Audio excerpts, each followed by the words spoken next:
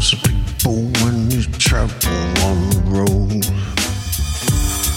That's maybe the reason why I don't do it anymore.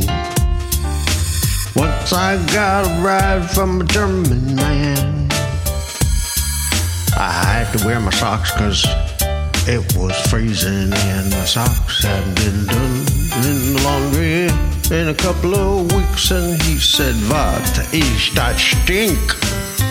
He said, "What is that stink?" I said, "It's my socks. I had to wear them on my hands cause I don't have gloves."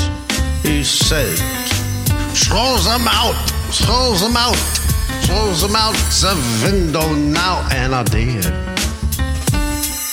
For all that's love, I threw my socks out the window. And he said, "Look in the glove box."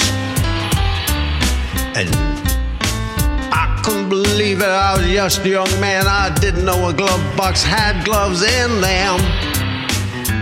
Nice pair of leather gloves. He said, "Put them on."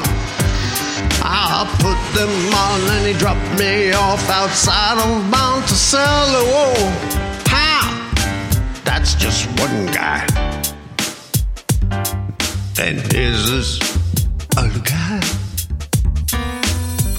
He was wrapped up in a shroud of hospital sheets. I saw him on the far lane near the toll booths at Harriman. That's back there at Harriman, where the state thruway meets 17. This man came up to me and I swore I'd never be bad if you get this man away from me. God, I'll never be bad again. I'll never be bad again. And the man came up to me and he said, "My name is Jesus."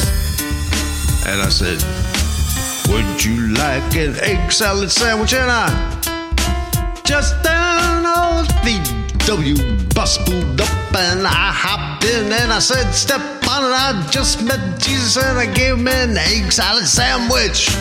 That was the other guy I met on the by and by highway. On the by and by highway. On the by and by highway. On the by and by highway. On the by and by highway.